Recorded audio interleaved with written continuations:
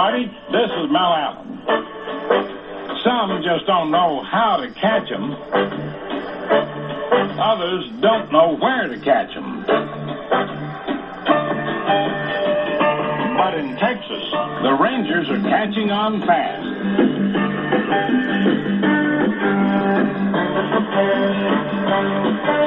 In Milwaukee, the Brew Crew catches the top contenders a wee bit flat-footed. In California, the Angels catch just about everything. And so do the Giants.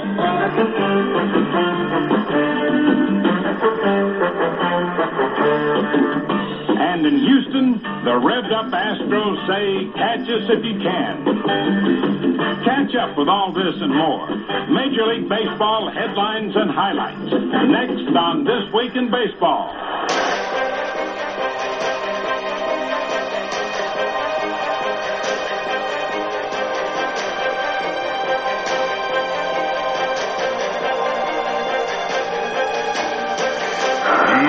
Wetland one more time set, and here comes the 2-2 pitch to Edgar Martinez down. A fastball swung on, hit the deep center field. Bernie Williams goes back, and it is! Get off the line, Brandon! Mustard this time, Grandma! He's a grand salami! And the fielders lead it 10-6! I don't believe it! My, oh my!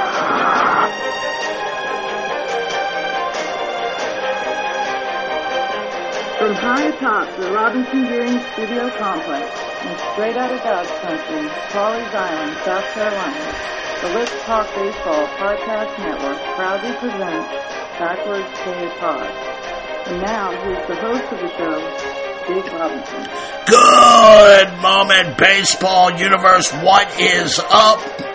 It's your boy, Jake the Snake Robinson, from the Let's Talk Baseball Podcast Network. Holler if you hear me. Half man, half podcast machine. Back in the Captain Kirk chair, shields down, photons up.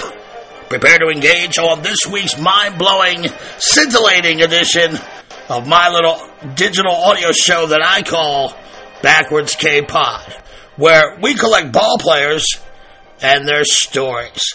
I want to welcome everyone in. If you're a Backwards K-Pod virgin, and this is your first time hearing the show, come on in, make yourself comfortable. I've already covered about 160 years of baseball in just the 4 months of operations here, from Moses Fleetwood Walker all the way up to Shohei Ohtani, and everything pretty much in between.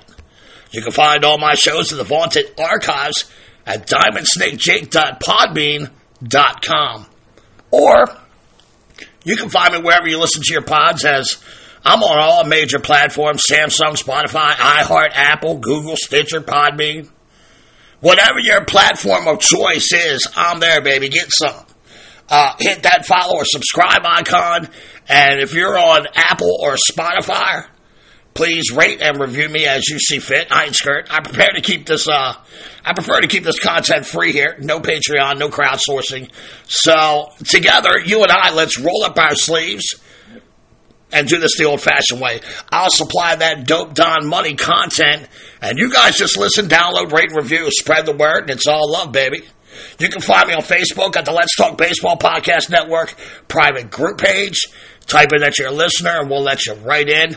I don't care about the numbers there so much as, I have literally, over 3,000 members, but I care more about true, well-thought-out baseball banter, and having that page as a beacon of light for seamheads looking to talk and interact with baseball fans around the globe. It is, without question, the best baseball page on the book. So, by all means, check it out. That's the Let's Talk Baseball Podcast Network private group page. Stop on by and get some. And speaking of global, I was looking at the show metrics last week, and I say it all the time.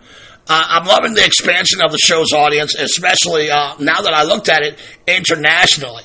Last month, not only did Backwards K-Pod carve up North America, but it made significant strides in the global market. I now have listeners not only in the United States, but also Canada, the Honduras, Puerto Rico, Dominican Republic, the UK, India, Japan, Australia, and even Russia, which I found kind of odd, but the proof is in the pudding. 2 months in a row, someone in Russia has been listening to the show. Maybe I'm helping that person think about something else instead of what's actually going on in their part of the world. But I welcome all of you internationally. I thank you for your support. Together, we can spread the gospel of baseball to the four corners of the world, which is pretty much what I've been programmed to do. It really is my lot in life. There's that. Okay, I think that's enough of that. I'm ready to get after it here at Backwards K-Pod. We not only collect ball players and their stories, we also collect stadiums, mascots, milestones, historical moments. I also collect TV shows and movies. Now, I haven't really dug into any pop culture in a minute.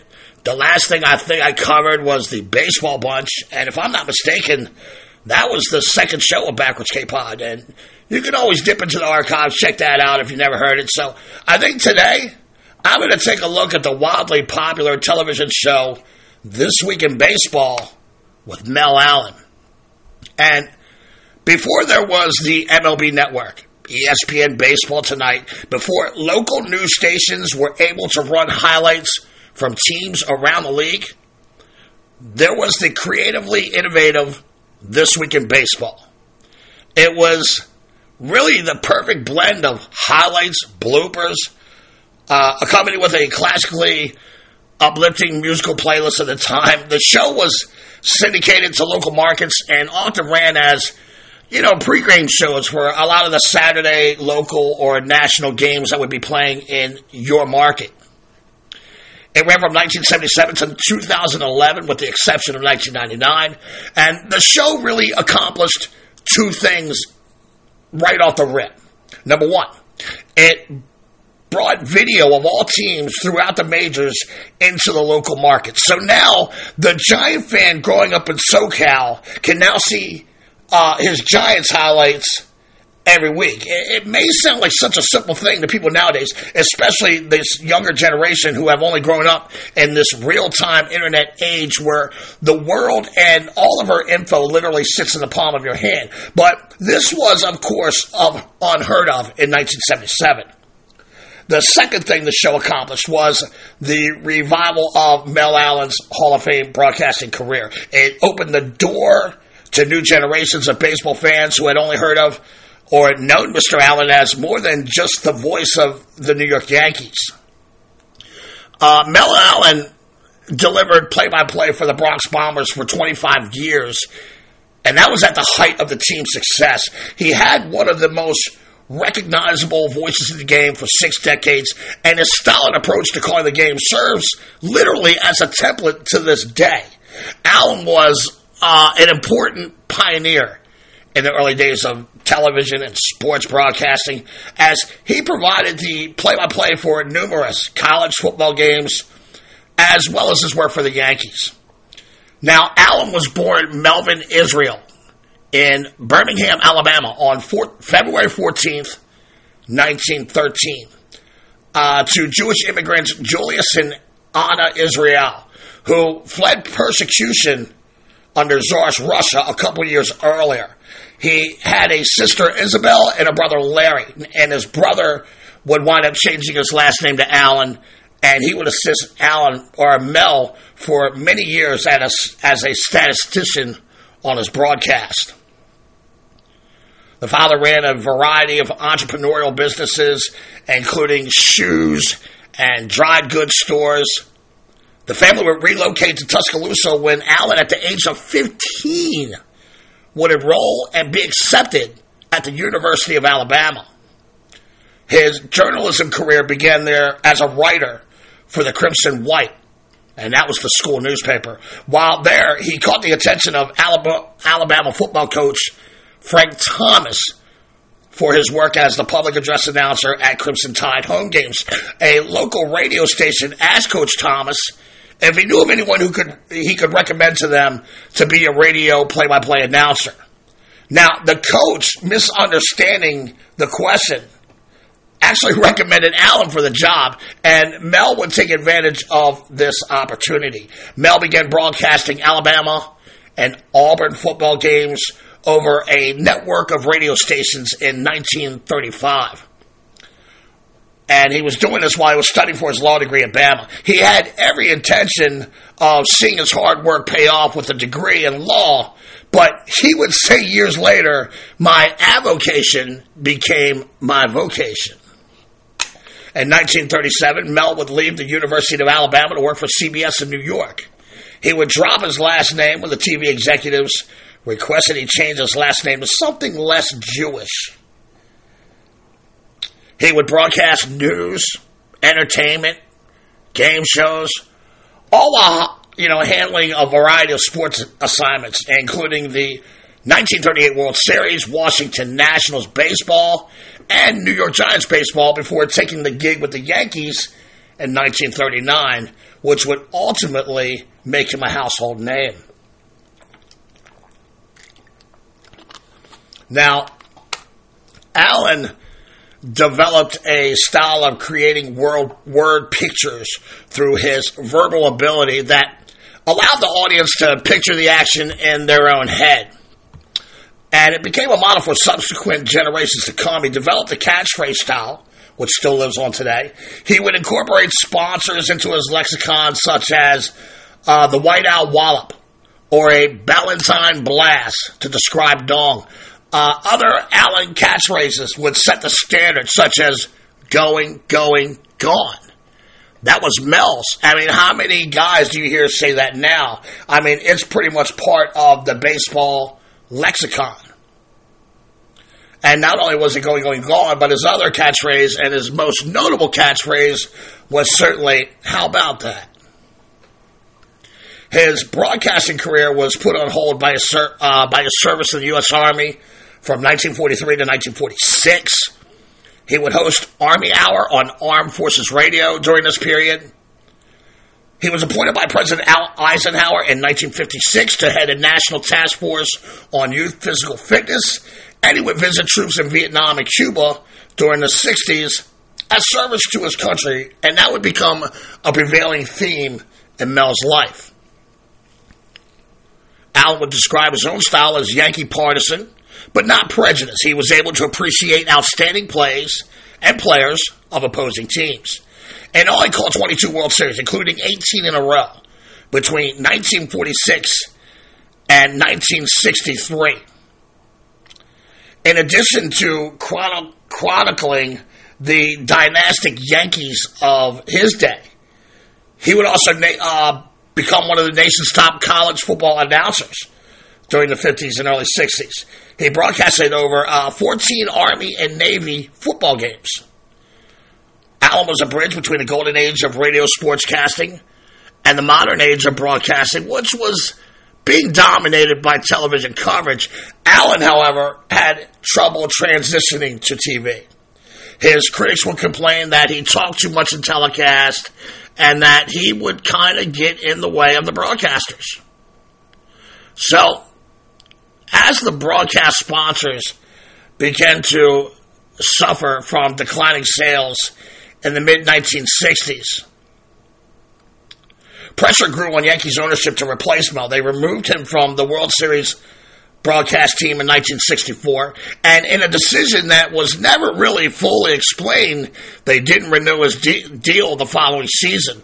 Over the next decade, Allen would occasionally step in and broadcast games for Cleveland and the Brewers of Milwaukee, as well as University of Miami sporting events.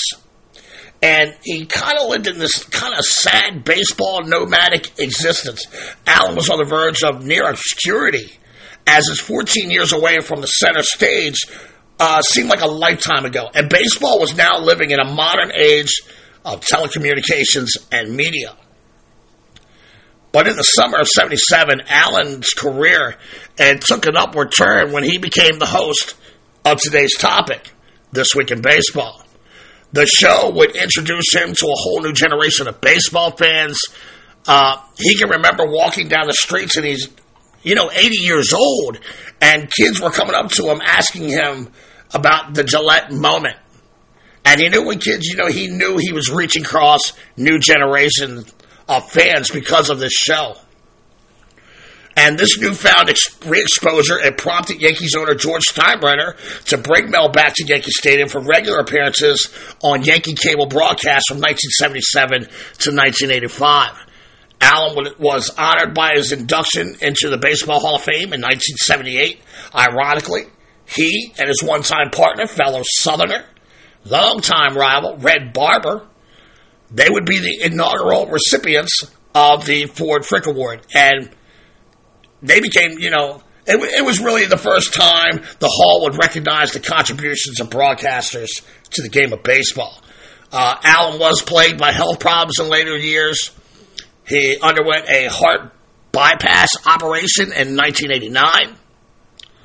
But after hearing about the death of his former friend and Yankee slugger icon Mickey Mantle in 1995, This Week in Baseball asked him to open the show and do a tribute to Mickey. And it would be the Hall of Famer's last appearance on the show that he had popularized from its inception. On June 16, 1996, the great Mel Allen would die from a massive heart attack at his Connecticut home. Allen was enshrined in the Radio Hall of Fame in 1988 and the Alabama Communications Hall of Fame at the University of Alabama in 1998. Now, before I engross you about all the facts of the show, I feel like I need to address the closing theme song. And if you're my age or older and you watch the show, you probably know where I'm about to go here. That theme song was flat out dope. And it truly speaks to its imprint on pop culture. When an episodic, I'm trying to mess with too many things here at one time. When an episodic network sitcom makes its plot point right off the fucking rip, very few things in the world we can agree on nowadays. But I don't care who you are, what your race or gender is, your politics or religion. If you were a baseball fan who enjoyed this show, you love the theme song. And it's a universal fact from Twin fans all over the world. Over 4 decades after its debut and long after the series aired its final episode, the song, officially titled Gathering Crowds, it endures like this era of nostalgia for old fucks like me. A piece of pop culture that instantly brings back memories, and it's still magnificent all these years later. And honestly, there is like this Pavlovian visceral effect or response that I still have to this day when I hear it. It always symbolized to me, first of all, that was a beautiful half hour of television I just experienced. For a fan such as myself, it remains a constant memory that, well, really it ties my youth to my present day, mundane, adult life. And really, it's not bad for a piece that was composed for a stock music library, and despite its undisputed connections to the game, Gathering Crowds wasn't even written with baseball in mind. It wasn't even written in America. John Scott, the composer who wrote the piece in England in 1974, he's never even seen a baseball game in his whole life. Scott was a veteran composer and a performer in his own right. He once played flute for the Beatles. He told Sporting News in an interview that the inspiration for the brass and string-heavy composition is in the title, Gathering Crowds. In his vision, John Scott saw people coming together in large crowds to the music. And he would score more than 150 film and television productions, including the North Dallas 40 and the Who Shot JR reveal on Dallas in 1980. And Gathering Crowds was just another assignment. Basically, compose, record, submit. And once the jingle went to the KPM, it was available for anyone who wanted to license it for any production whatsoever. And that's where Jeff Belafonte found it in 1977 as he prepared for TWIB's inaugural season. If the name Jeff Belafonte sounds familiar to you, it's because he was also the producer for the Baseball Bunch. Again, that show is in the archives. If you haven't heard it, check it out. And the song, it just fucking works for some reason. The sound of gathering crowds paired with like this slow motion footage of baseball players making incredible plays, it resonated with baseball fans pretty much from show one.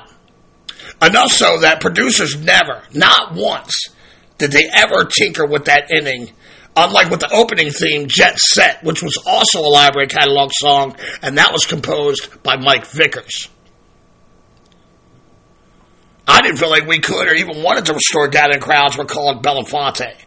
And folks, honestly, my goosebumps get goosebumps when I hear that song. I still see a montage of all those great players in my head moving in slow motion to the music. And it puts me in that 80s mindset when I would watch the show and the ending right after the Baseball Bunch, which was the show lead-in 1980. And I watch these two shows and I'm ready to play some baseball. Let's get these neighborhood kids up and let's do it. And honestly, when I die, I want my scattered remains to be in Camden Yards, and I want this song playing at my funeral with a nice little montage closing credit. I'd love to make sure that gets done at my funeral. The composer, John Scott, he admits that he had no idea that the song would go and touch so many people in a visceral fashion. Years went by before he even realized it was being used. And Scott's name, it never appears in the credits, though he is credited on KPM compilation albums. He never made any huge royalties or fame from the piece, but he has carved out a very successful career for himself in the music business. Apart from his work with the Beatles and his film and TV compositions, his self-described proudest moment was his sax solos on the James Bond Goldfinger soundtrack. Strangely, before This Week in Baseball secured gathering crowds, the song was used by ABC Nightly News as an opener in 1976, before switching to another musical open. And the truth is, folks, I have a real eclectic ear. My preferences range from, I don't know, Bach to Miles Davis to Led Zeppelin to Curtis Mayfield to Public Enemy to Foo Fighters to Skrillex and all things in between. And I find that coming up with opens for a show is kind of a big deal. It sets the tone. Some of my older shows, I would come in gun blazing, hot to some Tupac. But this show, I wanted to go in a different route. People are real particular about music. It's one of the most personal attributes that we all carry within ourselves, I think. So I decided to step into the library catalogs this time myself with Backwards K-Pod, and honestly, I was looking for that This Week in Baseball kind of vibe, and that's how I kind of came up with my open, which is actually called The Rise of the King. And that is how This Week in Baseball has influenced my show and probably other baseball shows out there. Just in the podcast universe, I'm thinking. Baseball is why that tune was popular, and nostalgia is why it endures. So, now, the show has its producer in Jeff Belafonte, a kick-ass theme song with a creative montage concept, as well as a rebranded Mel Allen to walk us through the events of the week. It made bloopers fun, it showcased defensive excellence like never before, and it gave the fans an up-close and personal look at players on those other teams. This Week in Baseball should probably receive credit for making the game bigger on a national level like never before. And baseball executives, they had spoken about doing this type of show for years before TWIB came to be. In reality, NFL Films had created this concept, but they only had a few games that were played weekly, and they had a whole week to gather their material from those few games. Baseball, on the other hand, it has over 70 games on any given week.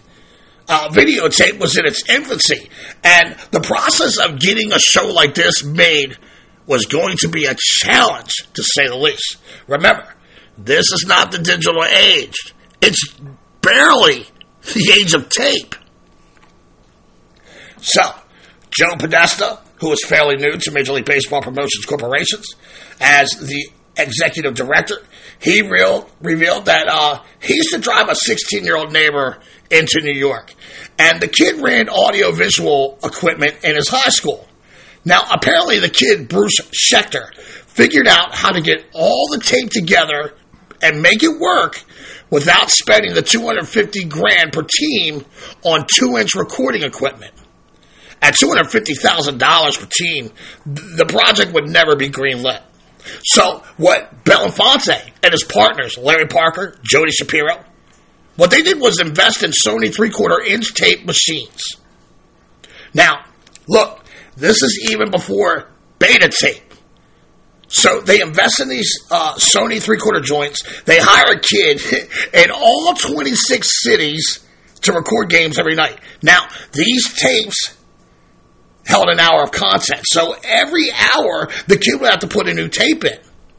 And after the kid had his 3 tapes, that's right, 3 tapes, because, this is the 70s and 80s. Baseball was awesome. Games only took 2.5 hours at the most. Everybody dribbling for the road. See you tomorrow at game time, right? But I digress. So the kid takes his 3 tapes, send it out to New York through Emory Air Freight, and by the end of the week, the show producers would have their 70 games in a week in sets of 3, 210 tapes at a minimum. And from those tapes, producers and young screeners would start to disseminate the bloopers, highlights, or pertinent information that was going to be needed for the upcoming show. What a fascinating process that we all just take for granted when we sit our fat asses down and watch TV. Writer Mark Duran can recall the all-nighter sessions on Tuesdays, getting the script together, and then on Wednesday, he would record with Mel Allen so the big 2-inch tape could be flown around the country to air over the weekend. The show premiered in 1977, and as luck would have it, they had a classic blooper in the very first show when Orioles outfielder Pat Kelly had a baseball bounce off his early closing glove and over the wall for a home run. How about that? As Mel was off to say. Originally, the show typically ran on stations that had television rights to major league teams, such as WTBS in Atlanta, KTTV in LA, WGN in Chicago, WOR in New York. Soon after that, though, TWIB would be syndicated and owned and operated by NBC stations, who would then air it in major league markets as a prelude to whatever your NBC game of the week was going to be. As I told you earlier, Allen would die in 1996, and his torch would be passed to Warner Purcell, who had previously contributed to TWIB Notes and TWIB Ticker. 2 prominent segments of the show, as well as filling in for the iconic Allen in the later years when he started becoming sick. In 1997, the Wizard, Ozzie Smith, he became the final host of the original series, with Purcell serving as the show announcer and main contributor. By this point in history, with technological and film advancements, upgrades happening all over the world, as well as, 24-hour sports programming, this week in baseball pretty much had run its course in its original format. And 1998 would prove to be the last season for that original series. Now, in 2000, Fox Sports did a millennium reboot of This Week in Baseball. And this was like a counter-programming move to offset NBA's Inside Stuff on NBC. The new show kept the name and was still targeting the youth, as was Like, it was much more feature-driven than the original Inception. The show did, however, retain some of the older features, such as Plays of the Week, and it did keep the same open and closing theme songs.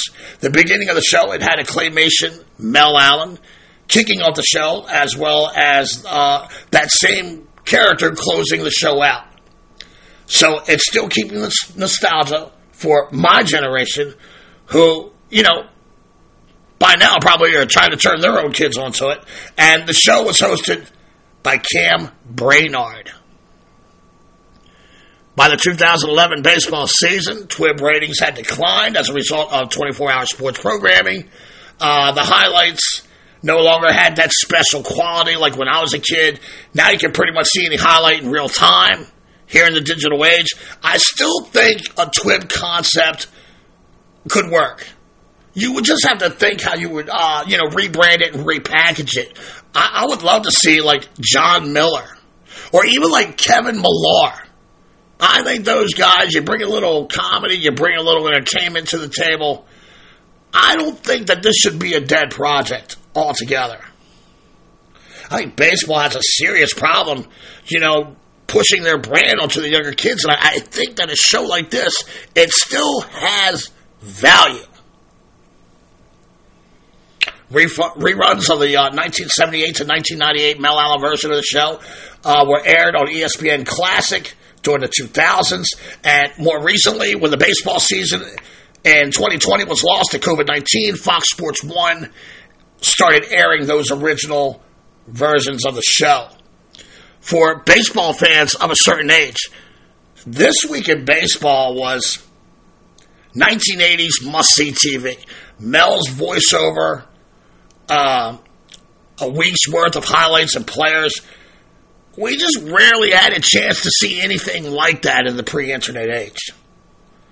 And apply that to present-day circumstances. I wonder what Mel's show would look like now. You got sticky baseballs and sticky fingers, and I ain't talking about Peter North. You got ghost runners, the Astros playing drums like Tommy Lee in the dugout. Pitchers have become cowards who throw 80 pitches a game, and then they no longer swing a bat. 4 outfielders, and that freak Buck Showalter wants to fight everyone in a Nationals uniform. I can only assume that he would ask, how about that? And that, my Seamhead audience, is the story of This Week in Baseball with Mel Allen. You can still see a lot of these original TWIBs on YouTube, as there is quite the catalog of shows there. Also, if you have Pluto on your Roku, you can watch all of the shows there. I know some of you have emailed me requesting book recommendations to some of these shows. So if I were to recommend a book here, it would be The Voice, Mel Allen's Untold Story by Kurt Smith. I actually found it on thriftbooks.com for $4.97 plus shipping and handling, and it was a pretty good read. I found it very, very interesting. I want to thank all of you for dropping by this week at Backwards K-Pod, where we collect ball players and their stories. Please remember to pass the word, subscribe, follow, rate, review. You can catch us on Twitter at _K_podcast. Also, all my shows are now being transferred to the Let's Talk Baseball Podcast Network YouTube page. At some point, I would like to do more projects during the week live on YouTube and give out, like some bonus content video. But I need that to grow. I mean, once those numbers of subscriptions for that YouTube page go up, I got no problem dropping more content live. I don't have all the answers. I don't really know how to grow a Twitter page or a YouTube account. I know I have a great content on my YouTube account. I got the Last Living interview with J.R. Richard. Me and Spaceman Bill Lee, we go one-on-one for almost like an hour and a half. Kenny Singleton. There's so much more. So check that out. The Let's Talk Baseball Podcast Network YouTube page. And give us a subscription, please. Again, thank you for stopping by. Next week, we'll have another form of pop culture to add to our vault of archives, as I will be examining and reviewing the 1993 hit baseball movie, The Sandlot. one of the greatest baseball movies ever made. But look, that's another story for another pod. Parents, if you see your kid sitting on the couch, looking bored, by all means, take him or her outside and play a game of catch. Thank you all for coming out. God bless, and win the day.